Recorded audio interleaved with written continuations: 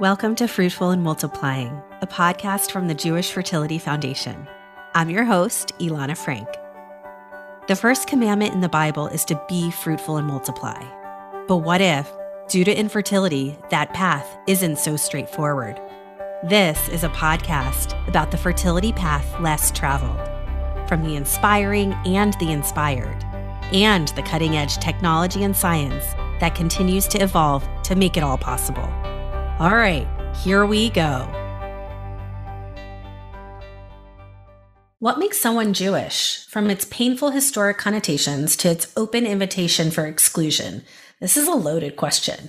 Yet, there is a deceptively simple answer. One is technically Jewish if their mother is Jewish. Of course, different sects of Judaism have different opinions on the answer. Even Israel's law of return contradicts this supposed rule of thumb. The complexity behind what makes someone Jewish has only increased as artificial reproductive technology, or ART, has proliferated. Today, we have an opportunity to speak with three incredible humans who have helped make the answer to this question more inclusive to those born through ART. Attorney Jessica Chod fought to include children born to Jewish mothers by non-Jewish gestational carriers in the conservative movement's definition of Jewish. With the help of Rabbi Judith Hauptman and Rabbi Suzanne Brody, Jessica actually got the Committee on Jewish Law and Standards to change their halakhic position on non-Jewish surrogates. This is huge.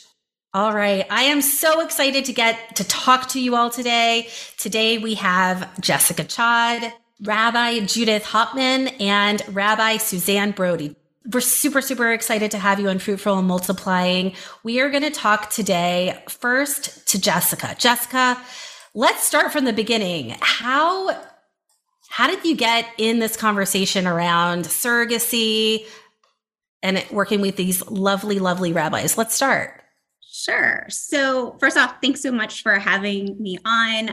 I remember a couple years ago when I first told you about this audacious thing I was doing. You were just so supportive and so gracious with your time. So I really appreciate it. So my connection to surrogacy and infertility in general is that when my husband and I decided to create our family and then later grow our family, we had some challenges, and we were lucky enough to be able to take advantage of all the great advances in assisted reproductive technologies. And as a result, I have a fantastic daughter and an amazing son. And I carried my daughter and was pregnant with her and had her. And then when we went to grow our family again, we realized that we were going to need even more assistance than we did with my daughter. And so we reached out and used a gestational carrier who is amazing, and her family was awesome. And without them, we just wouldn't have the family that we have today, which makes me, infinitely grateful and cognizant of all the advances in science and also just the capacity of other humans to do something so selfless. And I am fully aware that I would not have the family we have without all of that coming together. So that's sort of my connection to the infertility world. And you're Jewish, right? Yes, I'm Jewish. Sorry. Yeah. You're Jewish. You lead a Jewish lifestyle. I lead a Jewish life. I have a Jewish household and raise my kids Jewish within the conservative Jewish movement. And Rabbi Hauptman. I think Jessica needs to add that her gestational carrier was not Jewish. Correct. Talk to me about that. How'd you make that decision? So, basically in general, most gestational carriers, they're not, they're hard to find, and most of them are not Jewish. In fact, there's even some literature out there in the conservative movement saying that they prefer that Jewish women not be gestational carriers. But in general, when one is looking for a gestational carrier, you take a look at who's out there, and they don't tend to be Jewish. And so ours was not. And so we knew going in. I'm not sure when I learned what the conservative Jewish rule that existed was on the Jewish status of a child born using a Jewish egg. In this case, it was my egg. and a non-Jewish gestational carrier. But I learned well before my son was born that the outcome was that the child was deemed not to be Jewish, and that you would need to take the child to the mikveh and to be converted. How do you feel about that? It was really interesting. So I'm like a researcher and a noodler at heart, and so I read all I could on it, and all it amounted to in the conservative movement was one paper, one teshuva, which was written around 1997. And as your listeners and so much has changed since 1997. We've had so many advances in science in general, the fertility world, US law, and just also how surrogacy works. And it didn't really mesh with my understanding of my situation and what I thought sort of the rational outcome would be. So to me, it was like my DNA should lead to a Jewish child. And that's not the outcome that was with the existing paper. So didn't love it. I didn't love the fact. Where was your husband on all this? So we know you're an attorney, right? By day? Yeah. Yeah. Okay. So nothing related to what the paper is. Yeah. But you're like a researcher, right? You're really digging in. Was your husband on the same page? My husband is incredibly supportive. He would have likely been fine either way. But he also did not feel like the outcome of the paper when applied to our situation made a lot of sense in light of science and sort of reality. And he understood why I thought it was problematic to take a child to the mikvah, which I find to be so steeped in meaning and importance, when I didn't feel it was applicable because I felt my child was already Jewish and therefore not in need of a conversion. And so he was very, very supportive along the way. Okay. So you're stewing for several months while you're watching your baby grow and somebody else's baby. You're starting to have feelings, doing your research. Then what? Yeah. So it's interesting because a lot of people say that their fertility journey taught them patience. And I remain horribly an impatient person, but infertility did teach me to sort of take challenges in the order that they come. So in my head, I sort of felt, my first challenge at that point was growing my family and having, what people refer to as a take-home baby. And so I knew the rule, but I was laser focused on making sure that, that our son was born healthy and came home. And I sort of naively thought that at the end of the day, that I would just figure out how to fix the problem later, once he was born. And so once he was born and we were able to take him home was when I had to sort of face the reality of, well, I was either going to concede and take my child to the mikvah. And I felt strongly I couldn't do that because I'd be doing it with sort of anger or resignation, or I was going to have to either ignore sort of the advice and just continue on, or I could try to fix it. And so I naively decided that it was going to be super easy. It was so rational. I was going to go to the rabbis. They were going to know what I was talking about and say, sure, great, we'll help you. And that started my almost 5-year journey to working with the CGLS. Okay. Before we get into that, a few more questions. Was your son able to have a bris? Yes. Okay. So my son had a bris. There's different prayers that they can use. We ask them to use the regular ones, the ones that don't talk about a need for conversion. And we did that.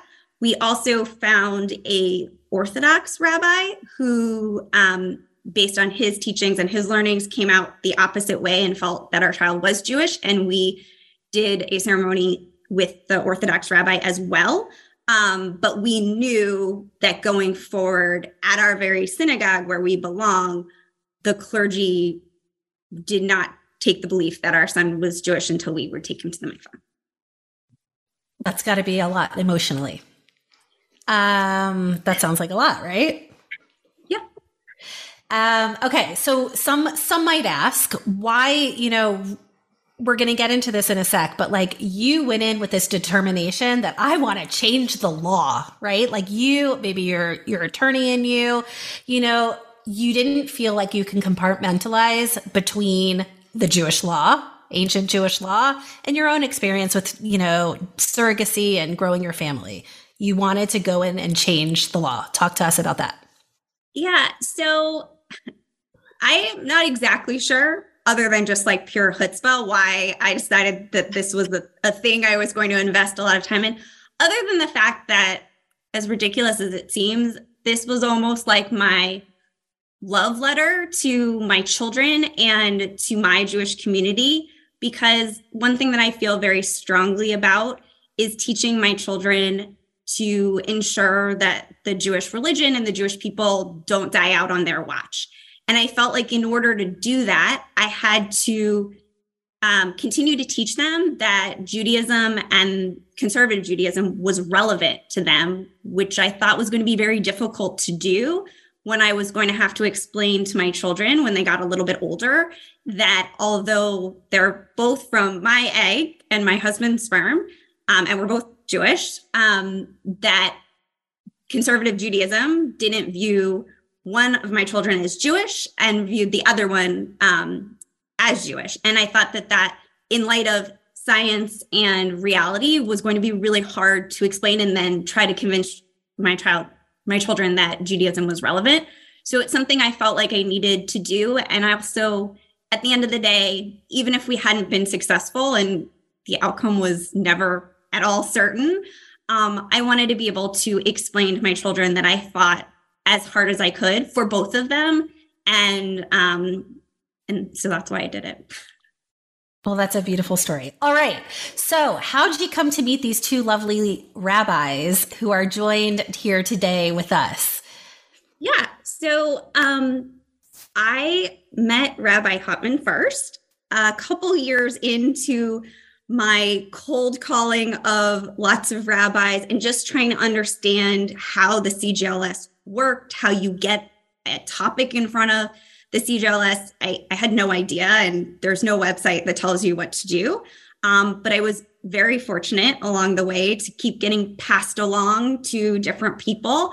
And one of the rabbis in charge of the CGLS connected me with Rabbi Hauptman as somebody who might be interested in writing this paper with me. Rabbi Hauptman at that point, though it seems so long ago, was newer to the CGLS. But I mean, her resume speaks for herself. She's nothing short of amazing. And I remember when I had the call with her, she was the first rabbi I ever spoke to who not only said, okay, well, like this doesn't make a lot of sense, but also said, I think there's a way using Talmudic sources that we can fix this, or that we can come up with a paper that presents an alternative that rabbis can use. Because up until then, no one, even if they agreed it was sort of an absurd result, no one knew what to do. And so without her, we would have been, really dead in the water. And then Rabbi Brody came along a little bit later in the process, at a time, also a member of the CGLS, but at a time where we were really working hard through several drafts of the paper to reframe some of our arguments, make them more palatable, and build. And the name of the game is getting more than 6 votes. So building consensus. And she had a really, really good ideas on how to reframe certain things and gather that type of consensus. So she came on board, and the rest is history. I love it. All right. So Rabbi Hauptman, tell us, you get this phone call from Jessica. I don't know how many rabbis she's been through by the time she reaches you. What do you think? Is this is this what happens in your day-to-day life? No, it isn't. But as a member of the CJLS, I knew that sooner or later I was going to be tapped to write a teshuvah. And when Jessica called me and told me the story that you just heard, I realized, first of all, I got angry because as a professor of Talmud, I'm now retired, but I taught Talmud to future conservative rabbis at Jewish Theological Seminary for many years. And I could not live with the decision that the various rabbis had made that such a child with a non-Jewish gestational carrier but a Jewish egg is at birth not yet Jewish, I couldn't live with that. It kind of turned the Talmud upside down, turned rational thinking upside down. Conservative Judaism is known for, moving with evolving ethical sensitivities. The conservative movement decided to ordain women back in the 1980s. The conservative movement decided to ordain gay people. I don't remember, in the early 2000s.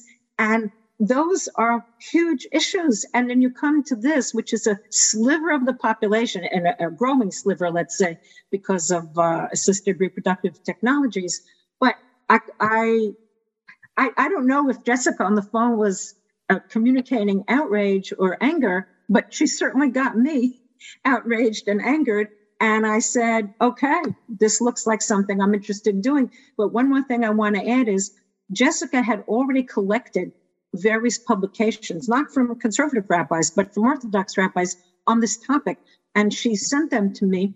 And even though I totally disagree with the conclusions of the Orthodox rabbis on this particular topic, but they kind of paved the way. They threw into their argumentation some Talmudic sources, which I then was able to interpret in a way that supports the more liberal conclusion, the conclusion that such a child is Jewish at birth. So, with that kind of help from Jessica, it made my life very easy. Then I found more Talmudic sources and so on and so on. So walk us through the process. What's it like to change a halakhic position in general? And then I'd love to get into specifics around gestational carriers. What do you need to do in order to convince 6 rabbis that it's, a time to change the law? Oh, let me just explain something, and Rabbi Suzanne, please join me at any point. The CGLS is composed of 25 rabbis, geographical distribution, age distribution, and so on. The number 6 was the minimum number of votes you need out of 25 in order to make the decision that gets 6 votes an approved opinion, meaning any rabbi out there in the conservative movement, he or she is not required to abide by the decision of 6, but you can't fewer than 6. It wouldn't even become a possibility or an option. So we were looking for 6. And let me just give the end of the story first. In the end, we got 9. Okay, a 9 in favor, 12 against, and 2 abstentions. And I'm willing to say that the 2 abstentions I'm going to add to the 9 because they didn't vote against. So in the end, it was very close, which was a whole lot better than I thought at the very beginning. Oh, we'll be lucky if we get 6, but then there might be 18 who voted against, and that would not look good in the eyes of the public. But the numbers that did come out, I think, look rather good in the eyes of the public. So your question was, how does this happen and how difficult is it? Yeah, well, what's the process? What does it look like to actually, we know the research is there, and Jessica came to the table with a lot of research. Then what? You said, Jessica, it took you 5 years to get to this decision? Yeah. Well, with the CGLS, it was about 2.5. But just one thing I want to clarify so that to make it clear. So our paper is an alternative to the existing position, and the two live and exist concurrently. So we are not overturning the old position. A rabbi can choose. And one of the reasons that's so important, and I just want to be clear, and one of the reasons I think that our paper and the existing 97 paper can and should exist is what was crucial about that paper in 97 was it allowed for Jewish women using donor egg or embryo donation. At the time, it was referred to donor egg more specifically, that were not from eggs of Jewish women to have children that were Jewish by birth. And we in no way, our paper does not address that scenario. It doesn't reverse the opinion. And that was very important. So sometimes I refer to this paper as an alternative, not because I really think it's either or in my situation, though it can certainly be seen as that, but because we wanted to be so respectful of other ways that Jewish families are made and not, undercut that, which has been an existing position for decades. And then before we get to the question, are there other situations where a conservative rabbi gets to choose between different halakhic opinions? Okay. There are a lot of many. It's pretty standard. I don't know how often you get all 25 voting in the same way, but it's not common. So there are options. So Jessica and I wrote up this paper. I'm going to use the Hebrew term teshuvah, responsum, to describe it. And we submit it to the CJLS, and then it gets scheduled for what's called the first read at one of the meetings of CJLS. And I don't remember, that was November, a year or two ago, whenever it was a disaster. I was devastated. We were attacked. I'm a professor of Talmud. I have written books on the Talmud, and a number of the people on the CJLS said, she doesn't know how to interpret Talmud. She's misinterpreting it, and so on. To your face? Yes. What? That's what they said. Your face at the absolutely, to my face. Yes, at the meeting, open to everybody's face. And if it was recorded, I don't remember. I think it was on Zoom. It was still during the pandemic. But at the end of all of that, I felt horrible, and I was ready to give up. And I really thought that it was all over. And Jessica said to me, no, it's not all over. She's not going to go away. And if this Constitution, the way the CJS is composed right now, people get 5-year terms, you get new members in and out all the time. Jessica said, I'm not going to leave them alone. And she actually, got me back from an emotional very low, as I having been attacked in the way I was attacked. It was personal and on the paper. So then Jessica, and I guess I, together with her, I don't think Rabbi Brody was yet in on this with us. I don't remember exactly. We knew that the best technique to go forward, politically speaking, was to take into consideration the various comments that were made to us. So we revamped it. For instance, there was reluctance, there was opposition, I might even call it, for Jessica to include her own story in this. And I felt, and the way we put the teshuvah together, her story came first. Part 1 was by Jessica, with her story, with the law and so on, and the science. And then part 2 was the Talmudic sources, which I have very good argumentation from the Talmud that if the egg is Jewish, then the emerging child, even from a non-Jewish gestational carrier, is Jewish. It's slightly different terms in the Talmud. Anyway, we went to session 2, and Suzanne, you got to remind me, when did you come on? So after the first read, I was there at that meeting. I read the paper before the meeting. I heard all the comments, and I had a similar thought to what Jessica's already talked about. This only makes sense, and I have a PhD in neuroscience, so I very much believe that the science needs to have a voice in what's happening in it. Science since the time of the Talmud has changed a lot. And so having heard what other people were saying in this attack they were making, I was able to see it as having all of the foundational pieces to the argument to be made, and yet I was able to come in and see ways to just move things around, ways to add in some of the explanation of what the history of infertility is in terms of the Bible, in terms of where it's been in our history up to the modern day.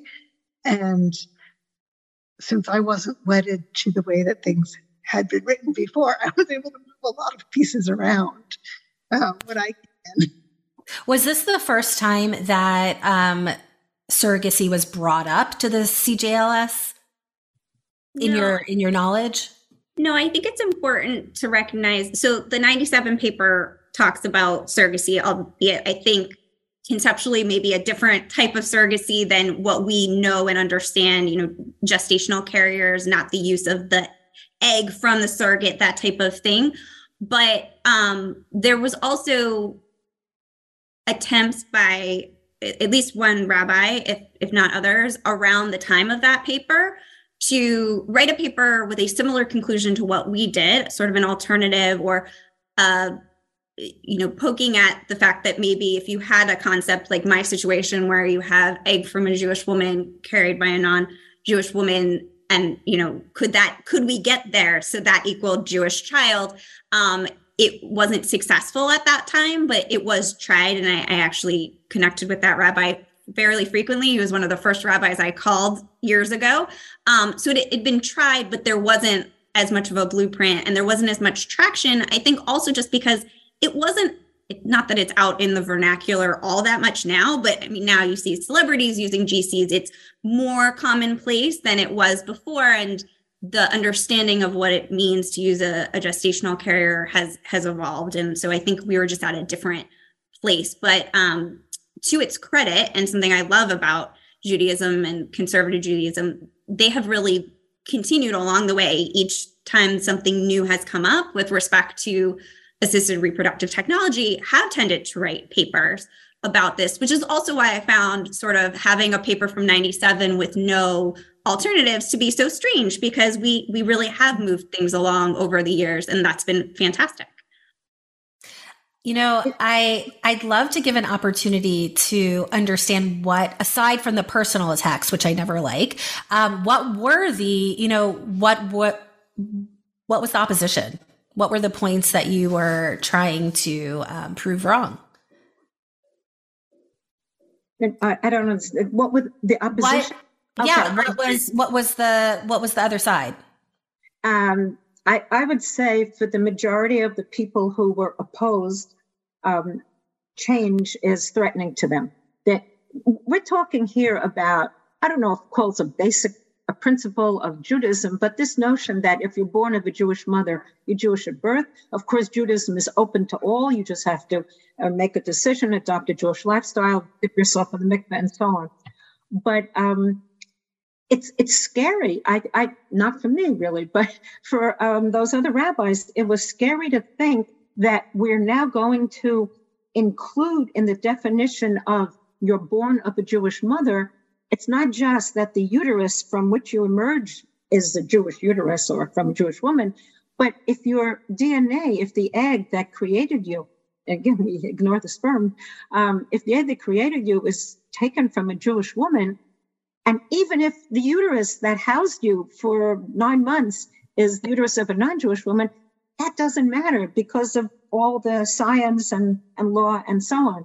So they just couldn't get beyond that. They basically wanted to say, well, I'll say something else that they opposed in just a moment, but their idea was, we're not going to touch this well-known Jewish principle of you're Jewish by birth if the woman who birthed you is Jewish, because that's what they saw us changing. And the three of us view this as expanding who is a Jewish mother, or just, yes, we're not expanding who is Jewish. We're just saying that in addition to those children who emerge from the uterus of a Jewish woman, we're adding another population, not all that great, but probably will get greater as we have more IVF babies.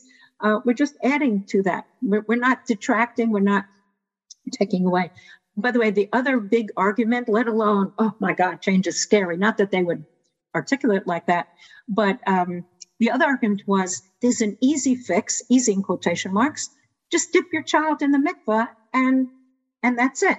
And I think Jessica has already very effectively convinced us that that's not going to work. If a child is Jewish at birth, it debases the mikveh to say, oh, this mikveh is going to transform this child into a Jew. But he is a Jew, or she is a Jew at birth. So, that was their argument. Why start with new rules if you can just dip the kid in the mikveh? And our answer is no, it doesn't work like that anymore. Just dip the kid in the mikveh. You can't take a Jewish kid and dip him in the mikveh and say, oh, he's still Jewish, he's new Jewish, whatever. Do you remember? There also, it was the timing of when we had the first read of the paper was right at the same time that the abortion debate was particularly heated and on people's minds. And so that was another concern that got brought up is that Judaism has a very clear position that a fetus is not a person, and that we have these permissions for abortion, and we didn't want to, nobody wanted to overturn any of that, and they were afraid that some of the argumentation did that until we were able to make the wording clearer, that we weren't talking about a status of a fetus, that the egg has a status in potentia for when it's born as a full-born child, and that Judaism actually knows something about stages of life and stages of birth, and that once we clarified that, I think that is something that calmed some people down. Question, gender. How did gender play a role in those 9 votes? Oh, if you look at the names, again, I'm going to ask my 2 colleagues here to correct me if I'm wrong about this. There are men and women opposed, and there are men and women in favor. I don't think gender played a role in the decision that was dropped. I wonder if that goes back to the, personal narrative, adding the personal narrative. But I guess I'm wrong on that. So, if you have, I don't know. I know I shared with you before that my husband and I had differing opinions on when we were trying to figure out if we needed to convert our embryo donated child. I wonder how that played into personal experiences with all of that. Jessica, you were going to say something? Oh. No, I think it was really interesting to me just on a personal level to see how it all played out, because I think if you had asked me 5 years ago, I would have said, oh yeah, the women will vote, most of the women will vote for it. Some men will get it, some won't, or all the people that I viewed as more liberal would vote for it versus the people I viewed as more, conservative. But it really, and it was sort of informative to learn this along the way. It really didn't play out that way, because I think these types of issues, especially with respect to identity, which is kind of what category this falls under, are so much more nuanced. And there are personal or interpersonal experiences that play into this, and as well as, people's leanings and their views on Talmudic sources. So it was just so much layered, each person. And, in my head, I have sort of figured out why each person voted each way. And there's a laundry list of reasons, and none of them come down to they were male, they were female, they were right, they were left. It was all a lot more nuanced than that. And I thought that was an interesting thing to learn that sort of came out of this. And what were some of the Talmudic, you were going to say, Rabbi Brody? When you mentioned gender, it was also very interesting that this paper was being read at the same time as we also were looking at paper on how do we call up non-binary to the Torah, and what sort of gendered and non-gendered language we use around the Torah service. So gender was very much part of the conversation. Yes. But not directed at this. Yeah, it was not determinative in the votes on the gender issue. I think that's really interesting. All right, let's talk about the Talmud stories. What stories did you bring to the table to prove your arguments? Well, something, I think Suzanne should go first, because you did something that spoke to rabbis, which is, I was a Talmudist, and when I wrote my piece of the paper, I dispensed with flowery language and fancy stories. I just said, here's this text and this text and this text, and you see, I've proved it. And that didn't work. So Suzanne came along, and do you want to tell them what you did with the matriarchs? The first thing I did was, I also have my own personal infertility journey, which led me to learning a lot about our matriarchs and about the fact that there are 8 biblical women that deal with infertility in some form or another. And I felt that was really an important way of contextualizing the whole conversation, of putting it into the context of the infertility story and journeys, and recognizing that we've used surrogacy since biblical times, but what we know about how that works has changed. So tell me about that. Surrogacy in biblical times. What did that look like? That looked like concubines. That looked like women saying to their husbands, take my servant and make a baby with her, and that's going to be my baby. And it is counted as that person's baby, the same way that we think of with surrogacy, but it involved people actually having relations with each other. Hands made tale, anyone? Yes. All right. So, and I mean, was there a conversion at that time? Was there, well, Judy, what did it look like in those days? You want to say it? Well, in the Bible, patrilineal descent is the norm. So as long as it was the father's sperm, which egg, not that, I don't know to what extent they understood about egg and sperm, maybe, but it didn't matter which woman was the birthing mother, as long as the matrilineal descent began in the time of the Talmud for various reasons, none of which we're certain about.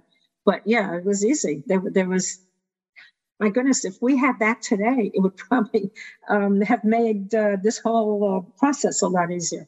Had we been working with patrilineality, but we're not. So at least the conservative movement and so on. Yeah, so surrogacy from Talmud, yeah. And then what other? Surrogacy from the Talmud, as Rabbi Brody just pointed out, was very simple.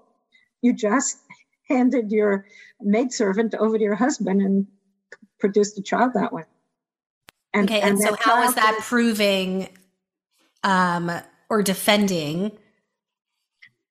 It's not proving or defending per se. It's situating this conversation in a context so that when people see that as the introduction in and understand that the conversation is about expanding the idea of who the mother is, when they get to the sources that Rabbi Hauptman had identified, it made a lot more sense, and it made the argument from those sources clearer to people. No, I think it's really interesting. Basically, Rabbi Brody, you came in and you helped to kind of set the stage for some of the Talmudic responses. And how did, so now that you came in, how did the group of rabbis respond now that we've made some modifications to this decision or this potential decision? I want to answer that. And then first, then everybody else can chime in. Every time we accepted the criticisms and made modifications and revisions to the paper in response, they would come back and say, wow, you've made so many wonderful revisions. We love it. In other words, it was almost a political move. I'm not saying it was a political move because the criticisms in many cases were apt and helpful. But on the surface level, it's like, oh, you women, listen to us. You incorporated our ideas into your evolving teshuvah. Some of us are now going to vote for it. I don't think we would have had 9 votes if we didn't have those 3 reads and if we didn't have all the modifications that Rabbi Brody introduced and Jessica Chod also made changes. I think I made a few myself. But yes, I'm not going to say it sailed through because, 9 is not the same as 18 votes that could have been in favor. But we got that 9, and I think I can't exactly count them, but many of them came over to our side in response to the revisions that we made. Do you agree? I also think that between that first read and the second read, the first read was all over Zoom. And the second read, we were together in person in the room. And there were still some people who were Zooming in. But the entire tenor of the conversation felt different. And it was very hard to say if that was because of the revisions that we made or whether it was that difference of actually being face to face. Human interaction. Yep. That's really interesting. So Jessica, what did it feel like you weren't in the room, right? How did you? So to the CJLS's credit, there is a small amount of papers where not lay people, I think they still tend to be rabbis, but people outside of CJLS co-author papers. And the leadership of the CJLS allowed me to be at the meeting. So it started, the first read actually was with a subcommittee. And then I think you can get up to, the way the process works, up to 3 reads. And then it goes for a vote unless you pull the paper.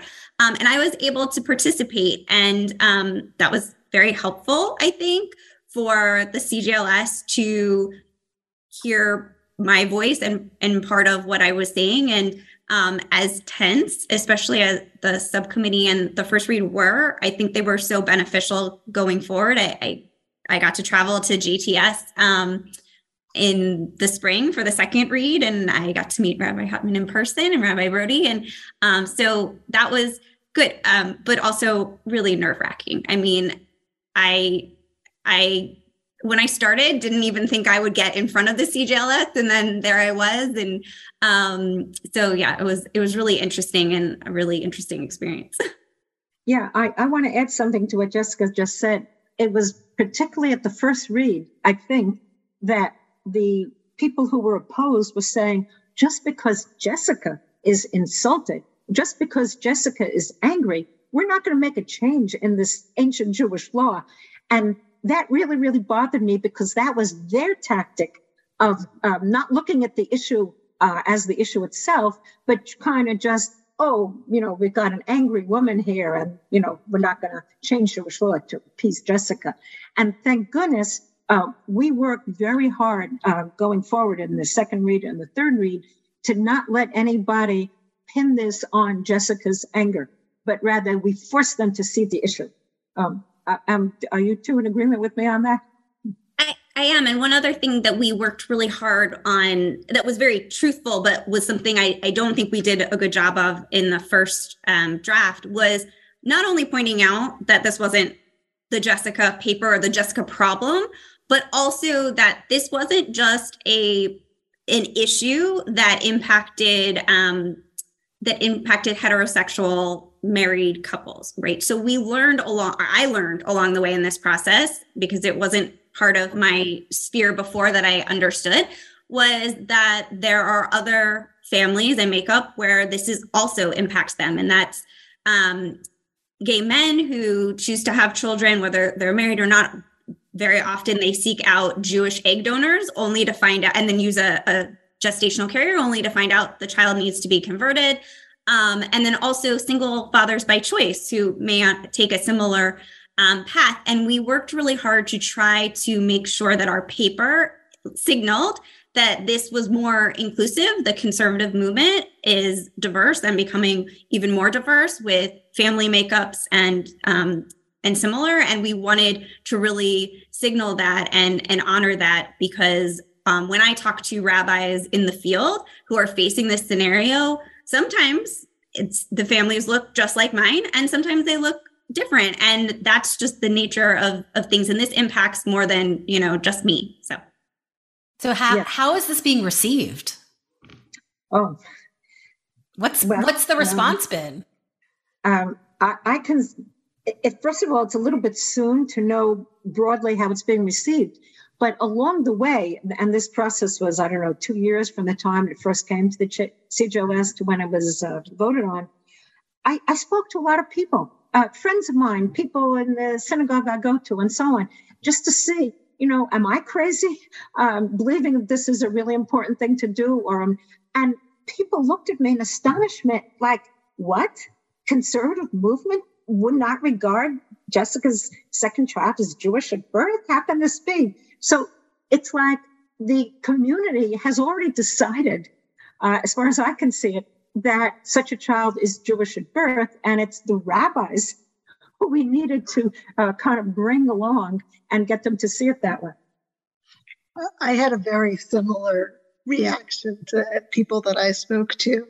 And I will say that as various friends and colleagues see it now published on the website, I am hearing from other people, oh, I see that you did this. Thank you.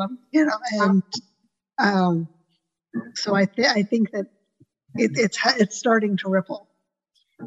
Yeah, and what I've heard, and I agree with Rabbi Hauptman too, there's the difference. There's a difference between what the average conservative Jewish person walking down the street thought the rule was. 9 out of 10 times when I asked people, they thought it was either the other way or had never thought about it before, but thought the result was a little odd. And then rabbis. And what we had heard from before our paper was passed from practicing or rabbis that have congregations was for those who had faced this situation before, there was a good amount who really desired to be able to point to a paper and come up with an alternative outcome, but they couldn't. So they really had to say, like, look, I have to advise you that this is the position of the movement. And now that there is a paper, we know of congregations in the country that are honoring the paper. Again, it's an alternative. No one is saying you can't take a child to the mikvah, and no one is forcing a rabbi to go one way or the other. And we have also learned that there are parents in the community that are expecting via gestational carrier who have taken the paper to their rabbis, and the rabbis have been very receptive and honored that, which I think is an amazing outcome. So, yeah. This is huge. I mean, this is, Jessica, look what you've done. And team, obviously, but that to have somebody who, to me, that's huge. It's totally huge. It's the power of one. Power of decided. I love it. It was your energy, Jessica, that propelled this whole thing forward. And so now how do conservative rabbis know that this new teshuva exists? Besides having it on the website, is there like a marketing or advertising that is going to be happening aside from our podcast? Well, your podcast is actually going to be very important. I would say that we need to do more to get the word out because, yes, it's on the website. The full teshuva is on the website of the Rabbinical Assembly, but not all rabbis are going to go to the website. Not all rabbis, if they're confronted with this issue, are going to remember that there's a statement about this on the website. Well, Jessica and I were actually talking about this yesterday. I know someone who writes a blog. I don't want to mention his name because I haven't contacted him, but who's an influential Jewish journalist. And I'm going to write to him and say, maybe here's a topic for your next blog. Write this up. And we'll think of more ways of getting the word out to the conservative rabbinate and really to the public at large. I love it. I am so proud of you all. I mean, it's been tremendous to watch you, Jessica, knowing you for the past few years, and really kudos to making change for something that's important. So what's next? Last question. What's next? What's the next assisted reproductive technology modification and change for the conservative movement? You guys, you're done now, right? No, work is never done. You know the famous statement. You don't have to finish the work, but you cannot desist. Pushing it further. Okay. But Jessica has an answer to this question. Yes, but the good news is that I don't need to be involved because I need a nap.